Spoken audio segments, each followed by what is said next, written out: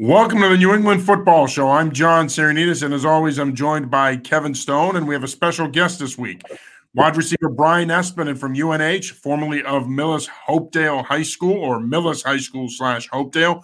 Brian, thanks for taking some time to join us tonight. I know you're a busy man with you guys getting ready for your season opener this weekend, but thanks for joining the show. Yeah, no problem, fellas. Thanks for having me on. Excited to be here. Yeah, well, we're excited to have you. And obviously, as I mentioned, you guys do open this weekend. The CAA season has already kicked off. James Madison has played a couple of games, but UNH, Maine, and URI are going to be kicking off this weekend. And, of course, Brian, I want to focus on UNH to start. Obviously, you guys are coming off a 6-5 campaign. And what was a tumultuous year for you guys? Obviously, you were playing without Coach McDonald in 2019. Ricky Santos, gentleman who is a high school football legend in Massachusetts out of Bellingham High School, was the interim head coach in 2019, and he guided you guys to a 6-5 season. Coach Mack is back now. But before we get into that, I want to talk a little bit about what has it been like for you guys? You didn't play over the fall.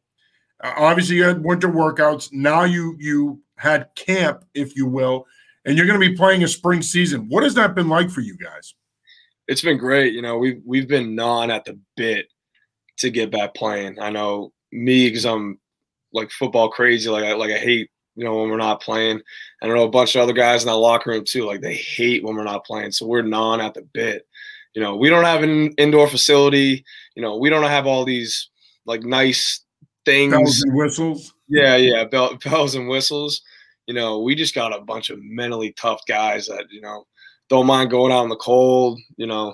I see a lot of stuff on Twitter of other teams and, indoor facilities, they're going sleeveless and stuff. And no, we're bundled up. It's going to feel like a regular day for us come game day. So I think we got a mentally tough group and guys that are gnawing at the bit to get out there playing again. And, we got some guys that, maybe some other teams don't know about. Everyone's always got their secret guys, but I think we got a lot of those guys this year, and I think we got some guys on offense coming back, and this team's excited. I know the coach was excited. I know probably the whole state of New Hampshire is excited to get Mac back, and I know I am.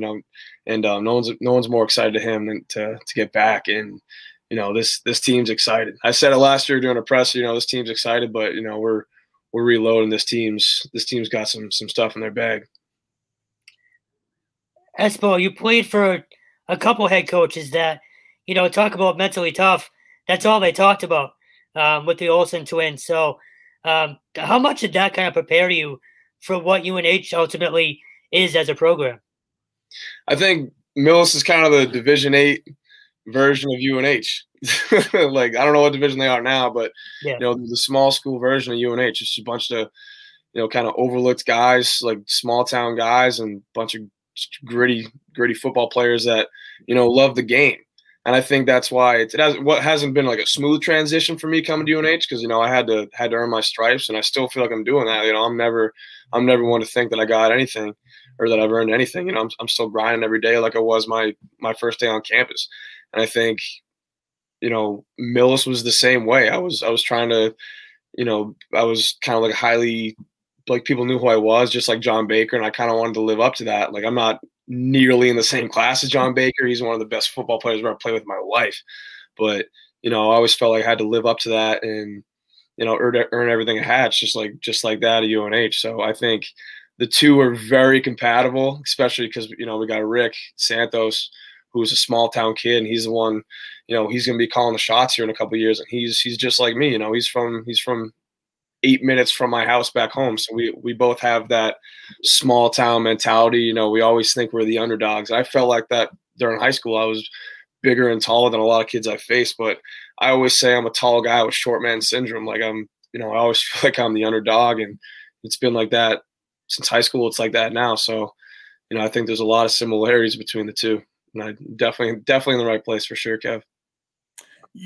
Brian, you talked about your excitement level and that you're chomping at the bit and getting back into it. Obviously, you guys have a talented skill group coming back, a young skill group. You got yourself Max Brosmer, obviously Carlos Washington. You guys are primed to score a lot of points. And in a league like the CAA, which is an offensive league, That's important. But talk a little bit about your mindset going into the season. Obviously, you guys know you're good. You know you're talented.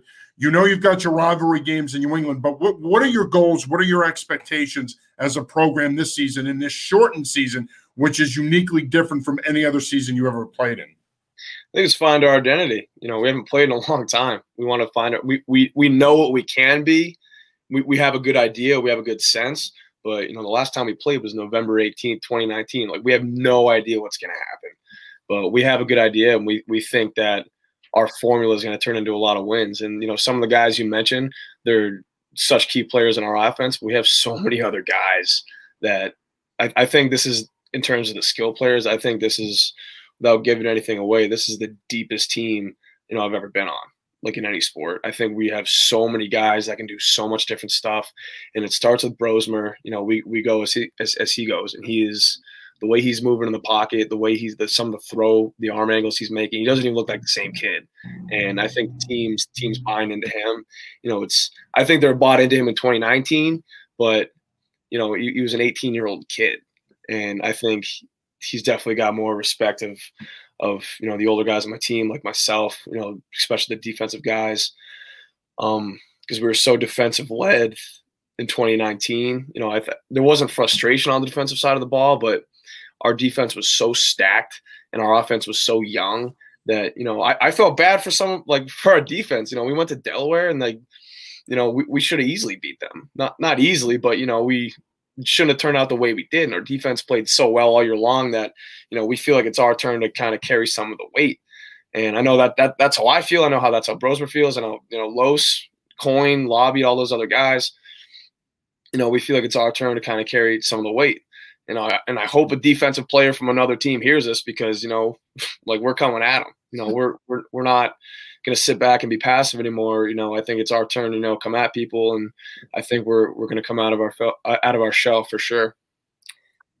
Brian, you mentioned 2019. How challenging was 2019 a season for you guys, knowing that Coach McDonald obviously was dealing with some health issues at the start of the season? How challenging was it to deal with that, but then also to be playing under an interim coach? Or did it not matter to you guys because you knew Coach Santos, you knew the staff? Yeah, Mac was still he was around the team.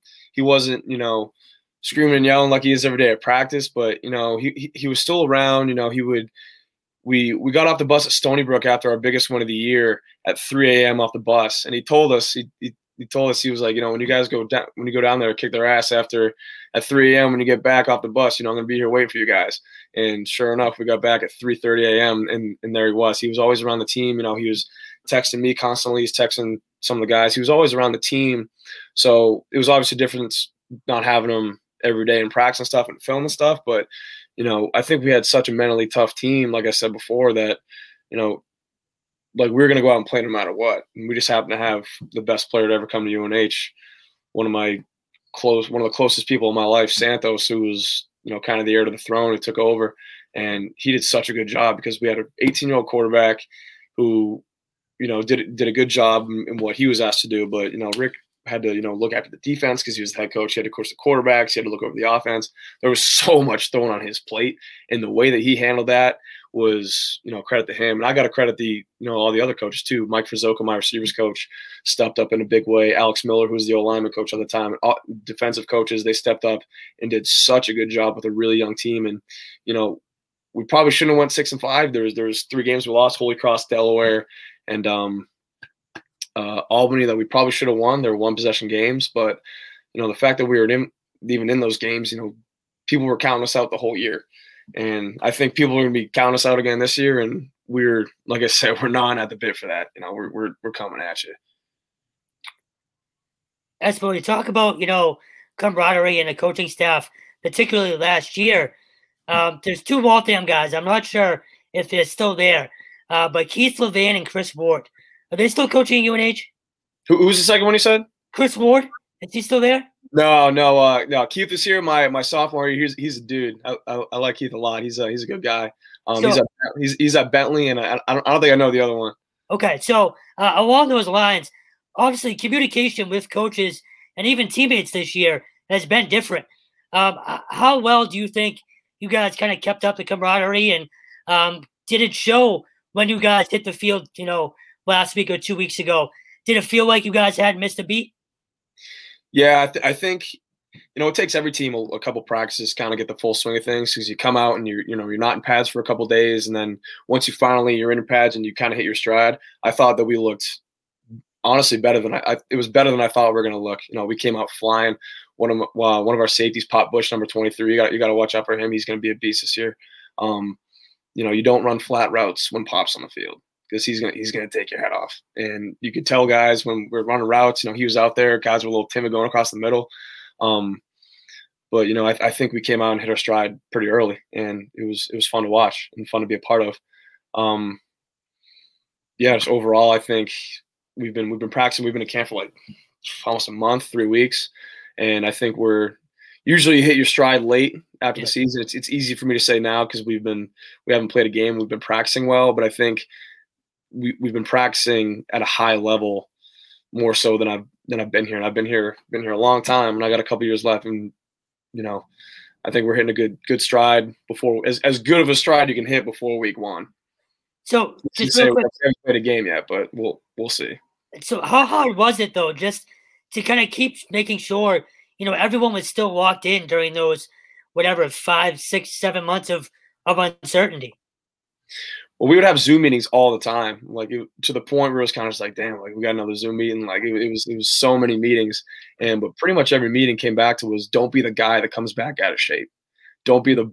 I remember we go into these breakout rooms and we come back. I remember one time I spoke and I said, don't be the bum that comes back out of shape. Because imagine having all that time to not better yourself, and you come back and you're sucking wind after 3 plays. And some people may have taken it to heart. Some people, may not have, but I know I definitely wasn't one of those guys. I wanted to come back and show that I could be the number 1 guy. I could be a leading target for this team. So I think just the time off, I'm kind of like, I was driving for the Amazon truck all winter break, and I was just sitting there by myself, just thinking of routes and stuff. And I always say that I'm kind of a dangerous guy when I have some alone time. Just kind of think of routes to different releases on for DBs, and just kind of how to fool people with my feet. And I had a lot of time to think about how I can improve my game. And I know a lot of guys on the team are just like me. We all got that that savvy, that want. And I think that they all did the same thing, and I think it's going to show. I hope. Brian, you guys obviously opened Friday night at home against Albany. You're playing a 6-game schedule. As I mentioned earlier, this is a uniquely different season. But when you look at your schedule, obviously you've got Albany at home. You've got 3 other home games. And then, of course, you finish the season at Maine in your rivalry game against the Black Bears. But when you look at the CAA as a whole, what are your overall thoughts on the conference in this shortened season? Who do you think, taking you guys out of the equation, who do you think are a couple of other teams, in your opinion, to keep an eye on potentially in this spring season? I think Albany. I think Albany's one of them. Delaware's got some guys coming back. They got good secondary coming back, some guys on offense. JMU's JMU. They had a tough first half against a team last week that I was watching. But it's such a weird division because anybody can beat anybody. But I think Albany's going to be a good one. A couple other teams that I don't really want to say, but they know who they are. I don't know if you watch this or not, but it's such a weird conference. Last year we beat Stony Brook, and we're coming back from the bus ride there. We heard that Elon beat Delaware. We beat Elon. We go down to Delaware. We lose by a possession. It's such a weird conference. And that's what makes it so fun to play in. We don't know what we're gonna get every week. We try and win every game, but we expect to win every game. But anybody can beat anyone. And it's just a weird conference, especially in the winter now. I don't know what the hell is gonna happen with who's gonna beat who. And I hope we beat everybody. But it's a weird conference, and it's got to be the most competitive conference in the FCS. In all the country, I think. Yeah, I would agree. I think top to bottom it is, especially because you've got a lot of these regional rivalries. Your rivalry with UNH, URI rather, in Maine, and obviously Albany, who's relatively new in the conference. They're a program, as you mentioned, that's on the rise.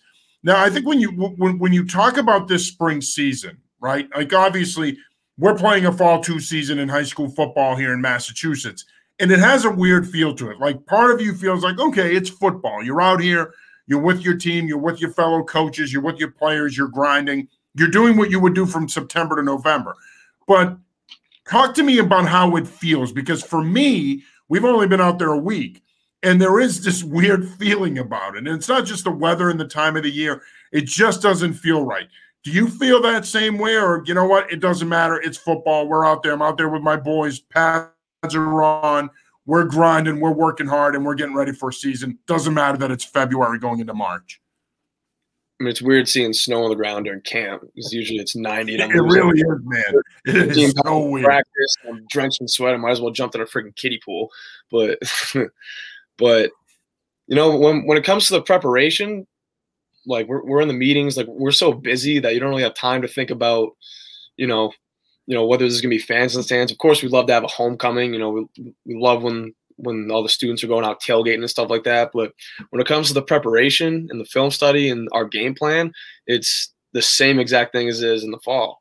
You know, we just switched up fall and spring. We had pretty much like a spring ball in the fall, and now we're having the season. So that's a great point, by the way, Brian, because I think you just hit the nail on the head. I think when I've talked to people about it, they've said the same thing. You know, it's weird, but I'm like, but if you really think about it, the collegiate level, all you're doing is just flipping it, basically. Yeah. But it's when it comes to the preparation, other than the Zoom meetings, because usually we have the meetings in at the field house. Other than that, it's the same preparation. You know, it's the same stuff since I've been here. Other than we have to stand 6 feet apart at practice, which is kind of weird because it feels like I have a restraining order of six feet with 100 of my closest people. But no, it doesn't feel different, and that's why it's so exciting because you know we haven't played football November 18, 2018 or 2019, so we're all ready. Real quick, Brian, how are you guys adjusting to the protocols? Have you found it to be challenging, or it is what it is, and you're making it work? I mean, it's not like the pandemic hit last week, so we kind of knew that we're going to be headed into the situation. You know, we're just happy that we're even here at all. So anything we got to do, we're going to do, unfortunately. But you know, it's everything's kind of on a schedule. Like it's a little bit different when you got to go get treatment. You can't just kind of waltz in and get something taken care of. You got to go on an app. You got to do all this stuff that usually you wouldn't have to do. But I mean, anything we're going to do to play on Friday or Saturday, we're going to do. So as long as everyone's healthy on Friday and, no one's sick and everyone's wearing dark blue or white, it doesn't matter to me. That's my last one from me.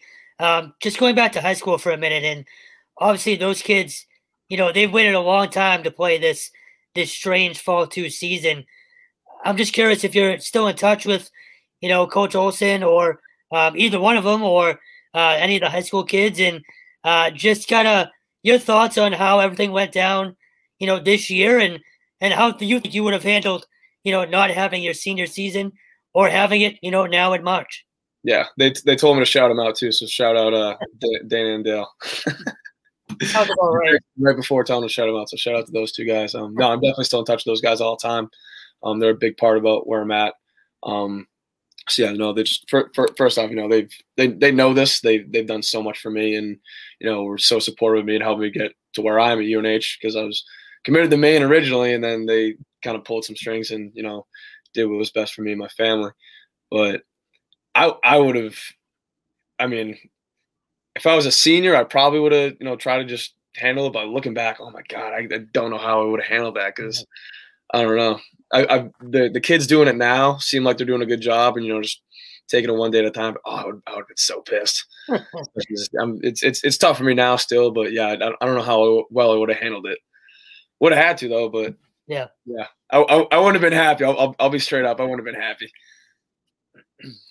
Brian, we've talked about your high school experience at Millis High School and playing for Coach Olson, but what advice would you give young people that aspire to be a Division I athlete? What did you have to do during your high school career, physical tools aside, but what did you have to do during your high school career to position yourself to get an opportunity to play in a Division I program like UNH?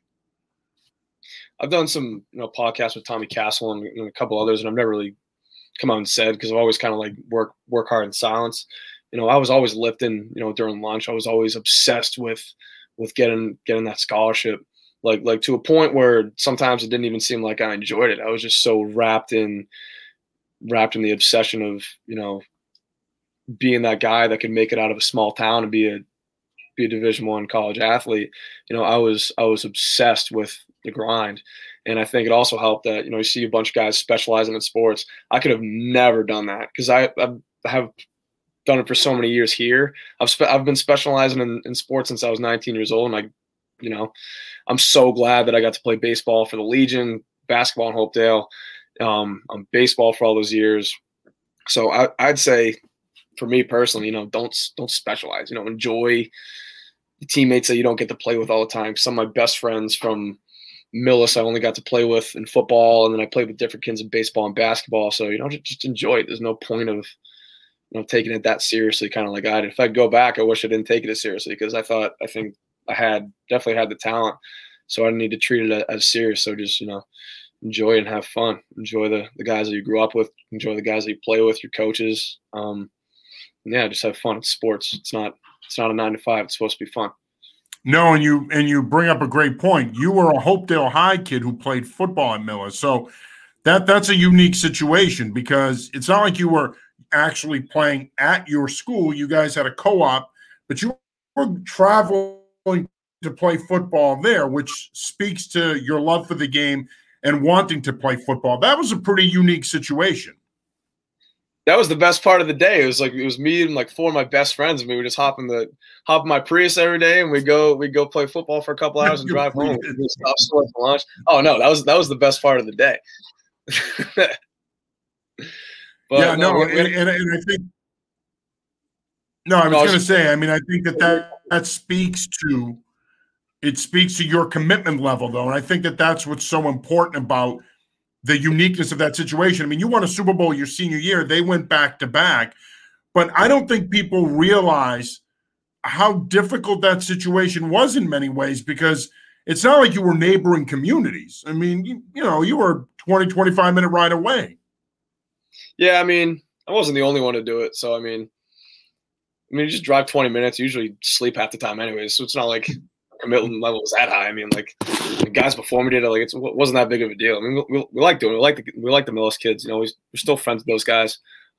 No, don't act like my commitment level was higher than anybody else's because, you know, half the time I was asleep and riding in the middle of the back seat. So, you know, hey, listen, man, I'm not interviewing them. I'm interviewing you. You know, I've got to. Hey, listen, you already make yourself look good. I got to make you look even better.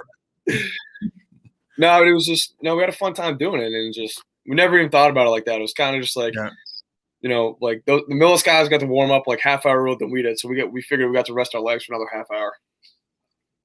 Yeah, and you know, and it's amazing, and I think it's a testament, obviously, to Coach Olson, his brother, and the rest of the staff, but it's also a testament to you guys, and you'll have that bond forever. It doesn't matter that you weren't walking the same hallways; you won championships together. You'll have that bond forever. But it really is amazing. Co-ops are not easy, and when you can bring 2 communities together and get that much out of the kids, and obviously you guys were talented, but there have been plenty of talented teams in the history of football that have underachieved. It's certainly a testament to you guys. Are you ready to put on your analyst hat now? Oh, yeah. No, I've been ready. Let's get it. So obviously myself and Stone we've beaten this topic to death here on the New England Football Show. Every week we talk about the Patriots quarterback situation. So I'm just going to put it on you, Brian. What do you want to see the Patriots do at quarterback here? If you had a preferred choice, who would you like to see under center, even though you have no idea what that is playing at UNH, but who would you like to see under center come week 1 for the New England Patriots at quarterback? If you had a preferred quarterback, who would be that guy? You ready for this? Oh, here we go. Re-sign Brady, re-sign Gronk, re-sign Hogan. All right, now wake up, Brian, and give me your actual. I keep hearing Mac Jones. I keep hearing Mac Jones. I mean, I saw a picture of on Twitter. It's called Tua's It Factor, like Tua Tagovailoa. And it was a picture of Henry Ruggs, Jerry Jeudy, Devontae Smith, and Jalen Waddle. I was like, wow, he was actually thrown to the mother load. Right. I'd love to see him get Watson, but I'm not trying to give up 7 first-round picks in my right kidney for the guy. Hey, by the way, Brian, I'm with you on that. I know the national media loves to talk about where he's going to end up, but I couldn't agree with you more. And I've said that for weeks now. Yes, I think he's a top 12 quarterback in the league. You can make the argument he's top 10, whatever. We're splitting hairs here. But the bottom line is, I'm not so willing to mortgage that much of the future to bring Deshaun Watson in. And I've said this, and people have criticized me for this. They went 4-12 last year, and he had a career year. So I'm not sure that the it factor is totally there with him, but I agree with you. I wouldn't give up the compensation that it would take to get him. Yeah, you also look at their defense. I mean, I think Derrick Henry rushed for almost 2,000 yards against them in 2 games. Yeah, exactly. I don't know. I wouldn't mind seeing them draft a rookie QB. I mean, like I said before, like I wasn't kidding about Brady. I would love to run it back. Should have offered more money. Should have drafted. I don't know. Should have got like an AJ Green or somebody. Well, hindsight's always 20/20, my friend, and I agree with you. I mean, that was bittersweet to watch. I mean, Stone was all about it. He was clicking his heels, and yeah, he's been tongue bathing all year. Hey, honestly, Brian, admittedly, I was rooting against him. I love him, but the thought of him winning a Super Bowl with them made me sick to my stomach, and then I finally puked Super Bowl Sunday night. There you go. Let it all out. Oh, I did. I wouldn't want to see Mahomes in the same conversation as Brady, so I wasn't ready for Mahomes to beat Brady. I don't know what we did to deserve a Brady Mahomes Super Bowl. Probably that because 2020 sucked so bad. But yeah, no, that game was fun to watch. I'm not gonna. I definitely was rooting for Brady. I wasn't rooting for Antonio Brown or a couple of the other bums on that team. I forget a couple of the guys. But yeah, I was definitely rooting for Brady. Yeah, see, like I said, I had a real hard time with it, but yeah, unfortunately, hindsight's 20/20. It'd be nice if he were back here. It will always be a bitter pill to swallow, in my opinion, because I think we were all holding out hope he would finish his career here. Obviously, look, it's a business. We know it is, but I don't think any of us, hey, listen, I'll acknowledge this. I don't think any of us thought going into a new situation, new system, that he would continue to play at this level. We knew that he could throw 35 touchdown passes, 4,300 yards, but we didn't think he'd throw over 40 and push 5,000 yards like he did. Obviously, the guy is a natural wonder, but again, it was tough to watch, in my opinion. But the Patriots are in a tough spot, and part of the reason they're in that spot is him. Now, Stone, I'm going to give you your time here. Do you want to do any last-minute tongue bathing before we move on from this? Do you want to lather up Brady one more time? No, it's just crazy to think, though. It's just about a year now since that decision, and everything that's happened since. It's actually pretty mind-boggling when you kind of stop and think about, the full year that has now come around. Yeah, I think. And by the way, Brian, just so you know, Stone is not a Cam Newton guy. Oh. Who is? I love the juice Cam brought, but I mean, just watching it looked like when he was throwing the ball, it looked like his eyes like he would wind up. He would wind up. 2016 Millis offense over Cam Newton offense any day of the week. Yeah, I will watch that Millis offense 10 times out of 10 over what Cam Newton did this year. Yeah, me too. But I think when you think about like the Brady Belichick argument, it's Belichick and Brady. They got like a lot of equal credit for a long time. Brady's out there on the field making the decisions. So it's. I think he. So you're leaning more Brady than Belichick, I'm assuming. Yeah, I love Bill. Bill and Brady together brought me more joy in my life than friggin' Santa Claus. But I would have to obviously I have to lean with Brady because 4-12 versus a 7th Lombardi on his finger. So yeah, it's an interesting debate and it's a fascinating debate, and I will always maintain that I think that. Too, so I'm obviously going to lean towards the player. He's obviously I'm pawn scum compared to him, but so is pretty much. I don't know if I'd go that far, but listen, you're a receiver, and you know that in order to make plays, somebody's got to throw you the ball. That somebody's a quarterback, so you're a smart man. But here's the thing, it's funny because I think you almost have to break it down into two pieces, right? That the first part of the dynasty, I think you probably give Belichick more credit. Second part of the dynasty, I think Brady gets more credit, although I still think it's Belichick. But I think in the end, they both were a big part of it. and I hate this debate. I think it's stupid, and I think it's harder for the national media. For us that lived it here, we know that it was both of them. But the national media loves to talk about this and look at it from 10,000 different angles, and it's ridiculous. And by the way, Stone, did you see that this weekend Belichick was praising Cam Newton? And Mike Giardi did say last week there's a 35 to 40% chance he resigns. I want him to resign because I want your beard to come flying off your face, and I want your head to explode after he resigns here because you're going to be so pissed you're going to lose your poop. Hey, you know what? I told you 2 weeks ago. I'm now resigned to the fact that he's going to be the starting quarterback. I know, and I love it. I love it. You're going to have a complete mental breakdown. I don't know. I'll tell you one thing. Whenever Tom Brady comes here next year, whatever day that is, if you think I was insufferable last year, wait for that week. Just wait. Dude, I thought you were insufferable last week, and we didn't even talk about Brady. It's fair. It's very fair. Now, Brian, I have to ask. I mean, are you this anti-Cam Newton, or are you not on board with your boy Stone here? I mean, I'm not anti-Cam Newton. I'm kind of anti-4 and 12. I mean, there's times that he was going down the field. So you're predicting that that'll be their record if he resigns? Man, I don't know what's going to happen with the defense, but I mean, it ain't going to be much better. You know, my dad has sat down in his little spot in the living room for the last whatever years and watched the Pats. He would get so frustrated, and then he'd go watch Brady in the playoffs, and he would just be kind of like refreshed because he would say, "Oh," because my dad never played football. I was bust my dad's balls because like he'd be like, "Oh, like you guys should be doing this, you guys should be doing that." I'm like, "Oh, like you never played football, like you don't know what you're talking about." And he would speak. It's kind of relieving to watch someone who actually kind of has like a smooth throwing motion. And yeah, I don't think Cam's a guy, but I don't know. Yeah, and I'll be honest with you, all kidding aside, I don't see them re-signing him. Huh?